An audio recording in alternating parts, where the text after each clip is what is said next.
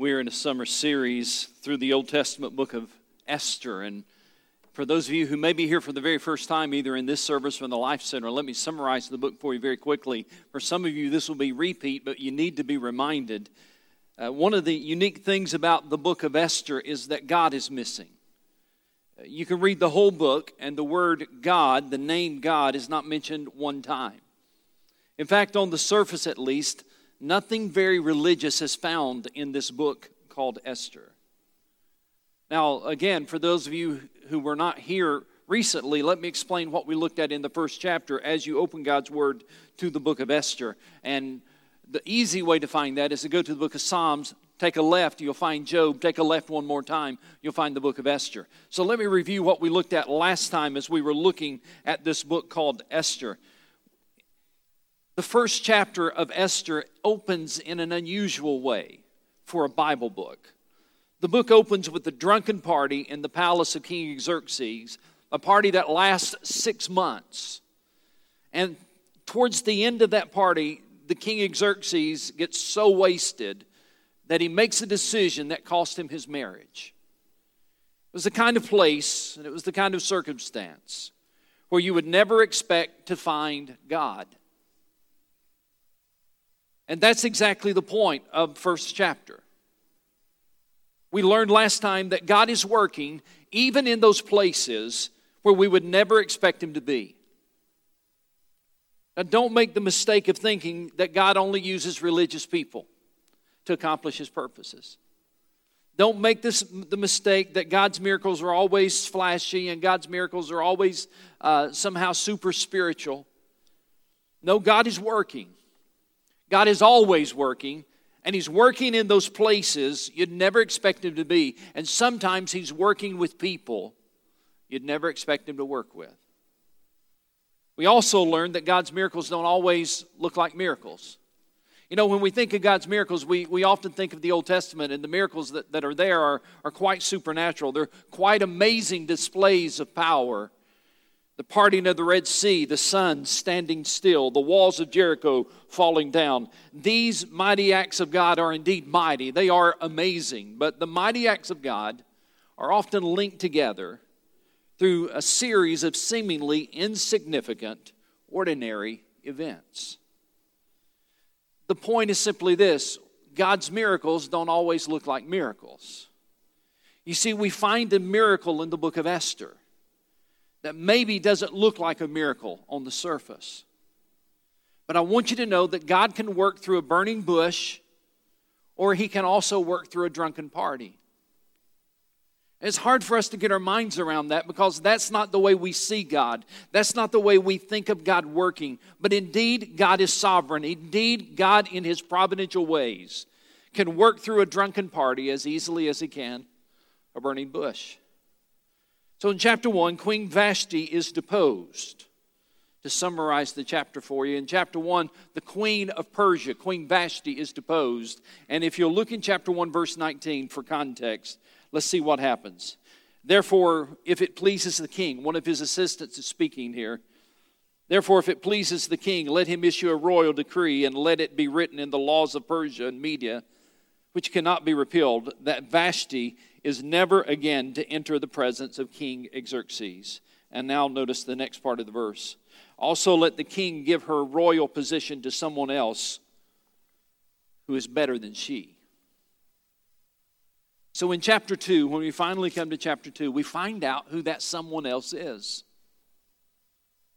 In chapter 2, we find out that someone else. And in this setting, as we come to this next scene in the story, here's how the writer sets up the scene. He begins with these words in Esther chapter 2, verse 1. Hope you found it by now. And here's how he begins this story in chapter 2. Later, when the anger of King Xerxes had subsided, he remembered Vashti and what she had done and what he had decreed about her. In setting up this next scene, the writer begins not talking about Esther, but he begins talking about the king. And he begins to talk about his regret. Have you ever had a time when you were angry and you regretted something that you did? Ever had a time where you just kind of blew your top and you later regretted what you did. You later regretted what you said. Later, you were left with a mess, right? That's exactly what's happening here. Later, when the anger of the king Xerxes had subsided, he remembered Vashti and what she had done and what he had decreed about her. Later, after his anger had subsided, he was left with a mess. You know, I was in Cleveland this week on a mission trip, and one of the great things about Cleveland and going on a mission trip is that you get to go eat ice cream every night. It was amazing. We went to a place called Honey Hut and another place called Mitchell's Ice Cream. We went to Honey Hut more than once. And so at Honey Hut, they have this ice cream. Well, they have all kinds of ice cream, but the one I got this particular night was, I got 2 scoops, and the bottom scoop was strawberry and the top scoop was banana. And it was like the best banana ice cream I've ever eaten in my life. I mean, it was amazing. I stood there, we were outside, and I was eating my ice cream, and I ate the banana, and then I got down into the strawberry, and I took the first bite of the strawberry, and then all of a sudden the cone jumped out of my hand. I honestly don't know. I guess I talk with my hands. I don't know, but the cone jumped out of my hand and went plop. Strawberry ice cream laying on the ground, and I'm like, oh. I mean, once it happens, it's over, right? I mean, you're not going to pick it up and say, that's okay, 5-second rule. No, because it's got dirt all in it, you know. You're not going to pick that up and eat it, and there's nothing left. I mean, once it happens, once you've got a mess, and there's only one thing to do, is to pick it up. And so I picked it up, and I walked up to the trash can, and apparently a lady nearby, I didn't even notice her, apparently she noticed maybe the sadness on my face. But she walked by, she said, don't worry about that. Said the same thing happened to me with my strawberry ice cream at about the same spot. I said, really? She said, yeah, when I was a little girl.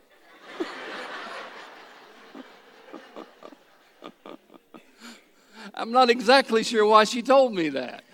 I don't know if she was intending to insult me or encourage me. I'm not exactly sure. But we've all had those times in life where it just kind of went plop. And let me tell you something. Once you plop the ice cream, there's nothing left to do except kind of deal with the mess. That's Xerxes. He had made a decision that was like my ice cream. It just plopped, and now he's left with the mess. And so the story begins this way. It says, later, when his anger had subsided, he remembered Vashti and what she had done and what he had decreed about her. We've all had those times, I bet, haven't we? We've all had those times when we've done something we can't undo. We've all had those times when it just happened. You've done something, you can't undo it, and now you're left with a mess. So here in verse 1 of chapter 2, Xerxes remembers Vashti. And the Hebrew word remembers has the idea, it's a deep word. It has the idea that perhaps Xerxes was feeling lonely. Or maybe he was still in love. Or maybe at the very least he regretted the decision that he had made regarding the queen. By the way, what's the first word in chapter 1, at least in the NIV? What's the first word? Later. I wonder how much time later. You know, when I studied that and I saw the word later, you should always study the time references in the Bible. So when I saw the word later, I thought, how much later? Well, we won't have time to dig into this. I'll just give you the references. In chapter 1, verse 3, Vashti was deposed in the 3rd year of King Xerxes' reign. In chapter 2, verse 16, Esther is made queen of Persia in the 7th year of his reign. So apparently 4 years have gone by between chapter 1 and chapter 2. So when we see that word later, it's 4 years later. Now I wonder what happened between chapter 1 and chapter 2. Well, if you look in the history books, you'll find out that Xerxes made an ambitious but a disastrous attempt to conquer Greece. He was soundly defeated in Greece. And so he goes home defeated. He goes home barely sparing his life. And he goes home to the palace. And he needs more than a harem. He needs a wife. But she's not there. And with all that has happened, his anger against Vashti begins to subside. And the Bible says he remembered Vashti. Even after 4 years, he still remembers and perhaps regrets the decision he made back then. Maybe you know what that's like. Maybe you know what it's like to plop, and even years later, you remember, maybe even regret a decision that you made. As we continue this story, his assistants realize that they need to act quickly because, this is just my supposition, it might be that King Xerxes is trying to figure out a way to bring Vashti back. And if he brings Vashti back, their necks are on the line because it was their idea to get rid of her. And so we read that they come up with this plan. They know they need to act quickly, so the king's attendants come up with this plan to cheer him up. And let's read the plan. Chapter 2. Then the king's personal attendants proposed, "Let a search be made for beautiful young virgins for the king. Let the king appoint commissioners in every province of his realm to bring all these beautiful girls into the harem at the citadel of Susa. Let them be placed under the care of Haggai, the king's eunuch, who is in charge of the women, and let beauty treatments be given to them. Then let the girl who pleases the king be queen instead of Vashti." This advice appealed to the king, and he followed it. Not only is this a book where the name of God is missing, this is also a book that shows the depravity of our hearts when God is missing from our lives. You see, whatever pangs of remorse Xerxes had for sending Vashti away, those pangs of remorse are quickly forgotten when his attendants come up with this plan.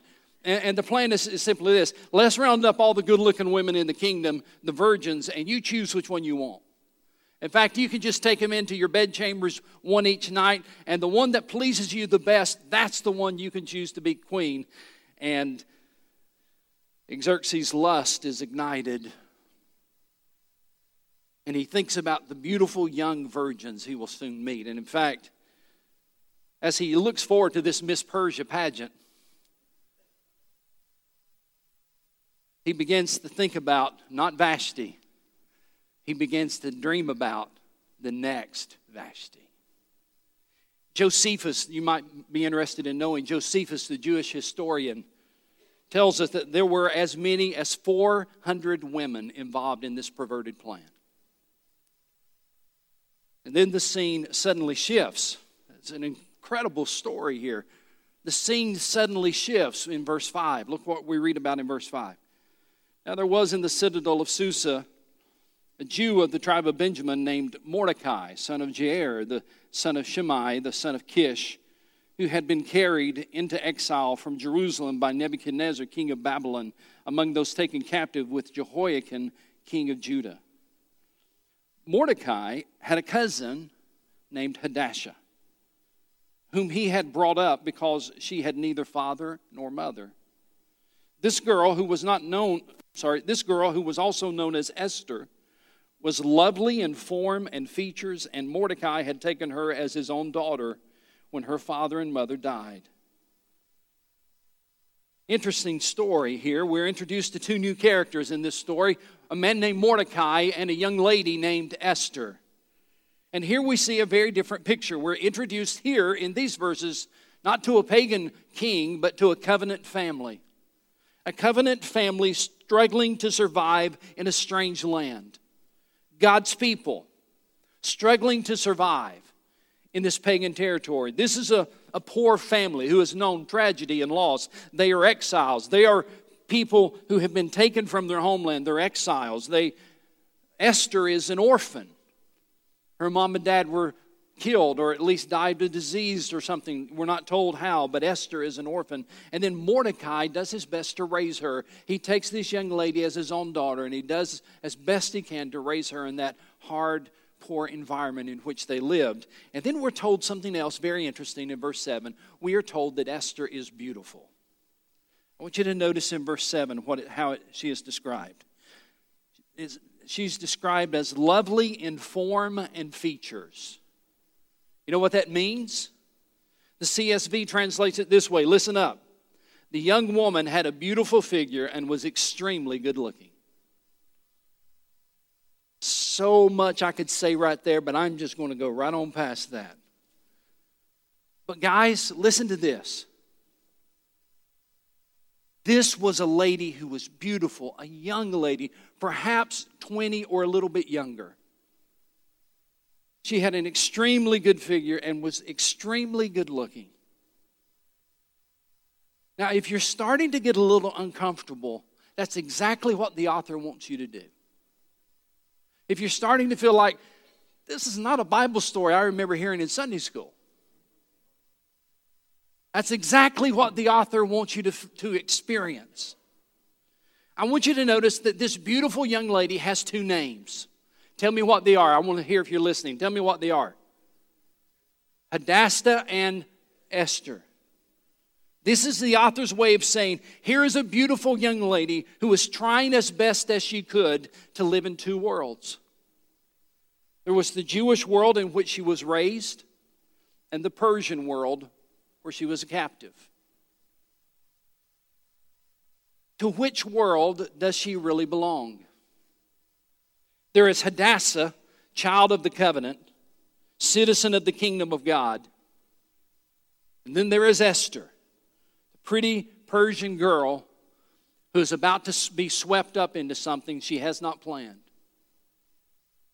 And that's a dilemma we all face, isn't it? You may not be as beautiful as Esther. You may not, I don't know, but we all face this kind of dilemma. Every Christian faces this dilemma today because we live in two worlds too. We live in the world of our faith with the family of God, and we live in a culture that is pagan and godless. And how do we live in both worlds?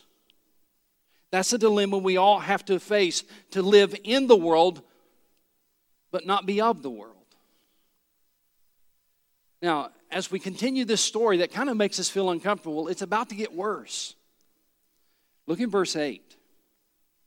When the king's order and edict had been proclaimed, many girls were brought to the citadel of Susa and put under the care of Hegai.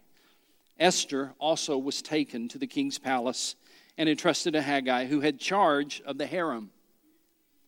Remember now, Josephus said it was around 400 girls who were brought in during this time. Verse 9. The girl pleased him, pleased Hegai, and won his favor. Immediately he provided her with her beauty treatments and special food. He assigned to her 7 maids selected from the king's palace and moved her and her maids into the best place in the harem. Esther had not revealed her nationality and family background because Mordecai had forbidden her to do so. And every day he walked back and forth near the courtyard of the harem to find out how Esther was and what was happening to her. You get the picture here. All of these beautiful women. Remember, 2 weeks ago when we looked in chapter 1, it was, I think, 127 different provinces that covered much of the world in that day. So beautiful women from 127 different provinces. From Pakistan to Ethiopia, 127 different provinces. Hundreds and hundreds of beautiful women are selected, and Esther is one of them. She's taken to the king's palace, and as Hegai is reviewing all of these beautiful women, there's something about Esther that strikes him. There's something about her form, something about her features, something about her beauty, maybe even something about the winsomeness in her. And he gives her special attention. He gives her special treatment. He gives her a special place in the palace as he prepares her for the king. Now, everybody listen carefully. Over in the Life Center, listen to what I'm about to tell you. I've been in church my entire life, 57 years. I've never heard a sermon or a Bible study on Esther 2. I bet you haven't either. In my entire life, 57 years, in all kinds of churches, I've never heard anybody preach or teach on Esther 2, and I think you're about to find out why. Let's read the text, verse 12. Before a girl's turn came to go into King Xerxes, she had to complete 12 months of beauty treatments prescribed for the women, 6 months with oil of myrrh and 6 with perfumes and cosmetics. And this is how she would go to the king. Anything she wanted was given her to take with her from the harem to the king's palace. In the evening she would go there, and in the morning return in another part of the harem to the care of Shaashgaz, the king's eunuch, who was in charge of the concubines. She would not return to the king unless he was pleased with her and summoned her by name. When the turn came for Esther, the girl Mordecai had adopted, the daughter of his uncle Abihail, to go to the king, she asked for nothing other than what Hegai, the king's eunuch, who was in charge of the harem, suggested. And Esther won the favor of everyone who saw her. She was taken to King Xerxes in the royal residence in the 10th month of the month of Tebeth in the 7th year of his reign. Now the king was attracted to Esther more than to any of the other women, and she won his favor and approval more than any of the other virgins. So he set a royal crown on her head and made her queen instead of Vashti. And the king gave a great banquet, Esther's banquet, for all his nobles and officials, and he proclaimed a holiday throughout the provinces and distributed gifts with royal liberality. You know, this is kind of like one of those TV shows, isn't it? One of those reality TV shows where there's a bachelor and there's all these beautiful women who come and line up, and he's trying to pick which one he wants. Except this is worse. And can I be honest with you and tell you that sometimes I wish God would push the pause button in a storyline and boldly tell us what he thinks about the story? I really wish that God would put a parenthesis in the text and say, but let me tell you what she did wrong. Let me tell you what I really think about that. But you need to understand something about narratives. Narratives record what happened, not necessarily what should have happened. Did you hear that? Narratives in the Bible simply record what happened rather than what should have happened. We're not always told at the end of a narrative whether something was good or bad. We're not always given a commentary at the end of a narrative. They're a narrative. They're a story. We're sometimes left to decide for ourselves if it was a good thing or a bad thing. So let me state the obvious here. There is tension in this story. All through chapter 2, there is tension. Here's some of the tension. Esther keeps her Jewish heritage a secret, for one. And in fact, she's told to keep her Jewish heritage a secret, which is totally opposite of what happened like in the book of Daniel. When Daniel stood for his faith and he stood for his God and he refused the king's banquet, he refused the king's meal. Daniel stood for what he believed in. But here in this story, Mordecai tells Esther, don't let anybody know that you're a Jew. What's even more troubling than that is apparently she was living in a way where it was obvious that she wasn't a Jew. She was able to keep it a secret. Apparently she wasn't following the dietary laws. Apparently she wasn't following the Sabbath laws. Apparently she looked more Persian than she did Jew. There's tension in the story. Was she living out her faith, or had she adopted the Persian culture? And then there's the obvious tension of, was she a willing participant in this Miss Persia pageant? Now, you might run to verse 8 and say, well, it says that she was taken. And there's a great debate about what that Hebrew word taken means. Does it mean she was taken by force, taken against her will, or somebody, as we would say, carried her to the palace? Perhaps Esther hated every bit of the circumstances, but we're not told that. Perhaps she enjoyed the attention and the thought of perhaps gaining the love of the king, the most powerful man in the world. Perhaps this was something that she dreamed of, becoming queen. We're not told. What we are told is this: she wins the favor of everyone she meets. Something special about her. And what we are told is Esther ultimately wins the throne on the basis of her one-night stand with the king. Now, this is why you've never heard this story in Sunday school. There's too much tension in it for us to teach it in Sunday school. In fact, I got to be honest with you, I almost feel like I need to apologize to you for telling you all of this stuff. But the question is simply this: was Esther in God's will or out of it? The text doesn't say. But here's what it does say. The text tells us that Esther lost her virginity to a pagan king. She won the position of queen and later saved the Jewish nation from which the Messiah would one day come. Do you feel the tension in that? Esther loses her virginity to a pagan king. She becomes queen and saves the Jewish nation from which the Messiah would one day come. You see, we want our heroes in the Bible and heroines in the Bible to be pure and to be perfect. We want them to always do the right thing and always say the right thing. We want our heroes to look and act like heroes. But the hero of the story of Esther is not Esther. It's God. God is the hero in this perverted story. How does God build a kingdom? How does God build His kingdom in a world as dark as this one?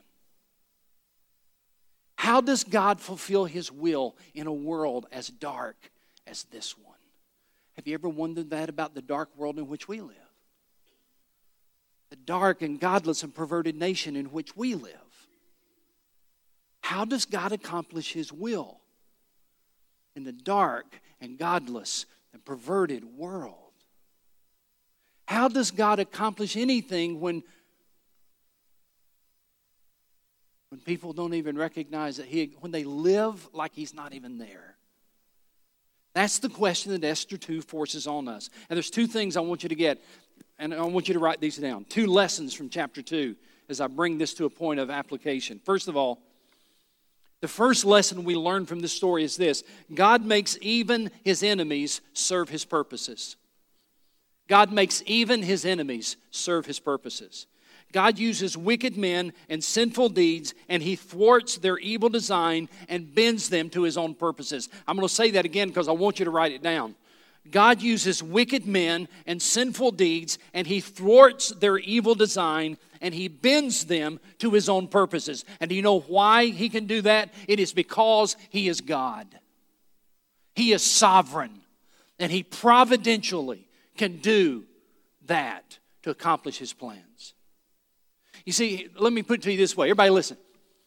The king's assistants who come up with this plan in verse 2, the king's assistants who come up with this plan that eventually leads to Esther's selection as queen, they became instruments in fulfilling God's purposes. The man who saw Esther one day and said, "Yes, you need to come to the palace," he was fulfilling God's purposes. The Haggai, who had charge of the harem and noticed Esther and started giving her special privileges and a special place, he was fulfilling God's purposes. Even the pagan king Xerxes, perverted as he was, driven by his lust, even when he chose Esther as queen, he was fulfilling God's purposes. You see, God makes even His enemies serve His purposes. Now, there's a great mystery in that. I understand that. But God wonderfully demonstrates His sovereignty through it all. See, here's what I mean. What was intended for evil, God uses for good. Because God makes even His enemies serve His purposes. Now, in case you're questioning my theology, I want you to understand something. The greatest example of this principle is the cross.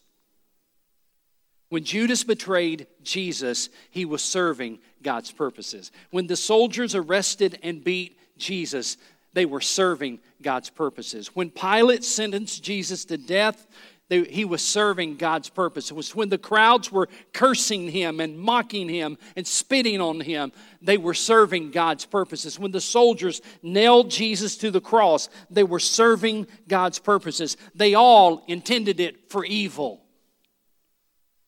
But God uses wicked men and sinful deeds, and He thwarts their evil intentions and bends them towards His own purposes. Can anybody say amen to that? That is God.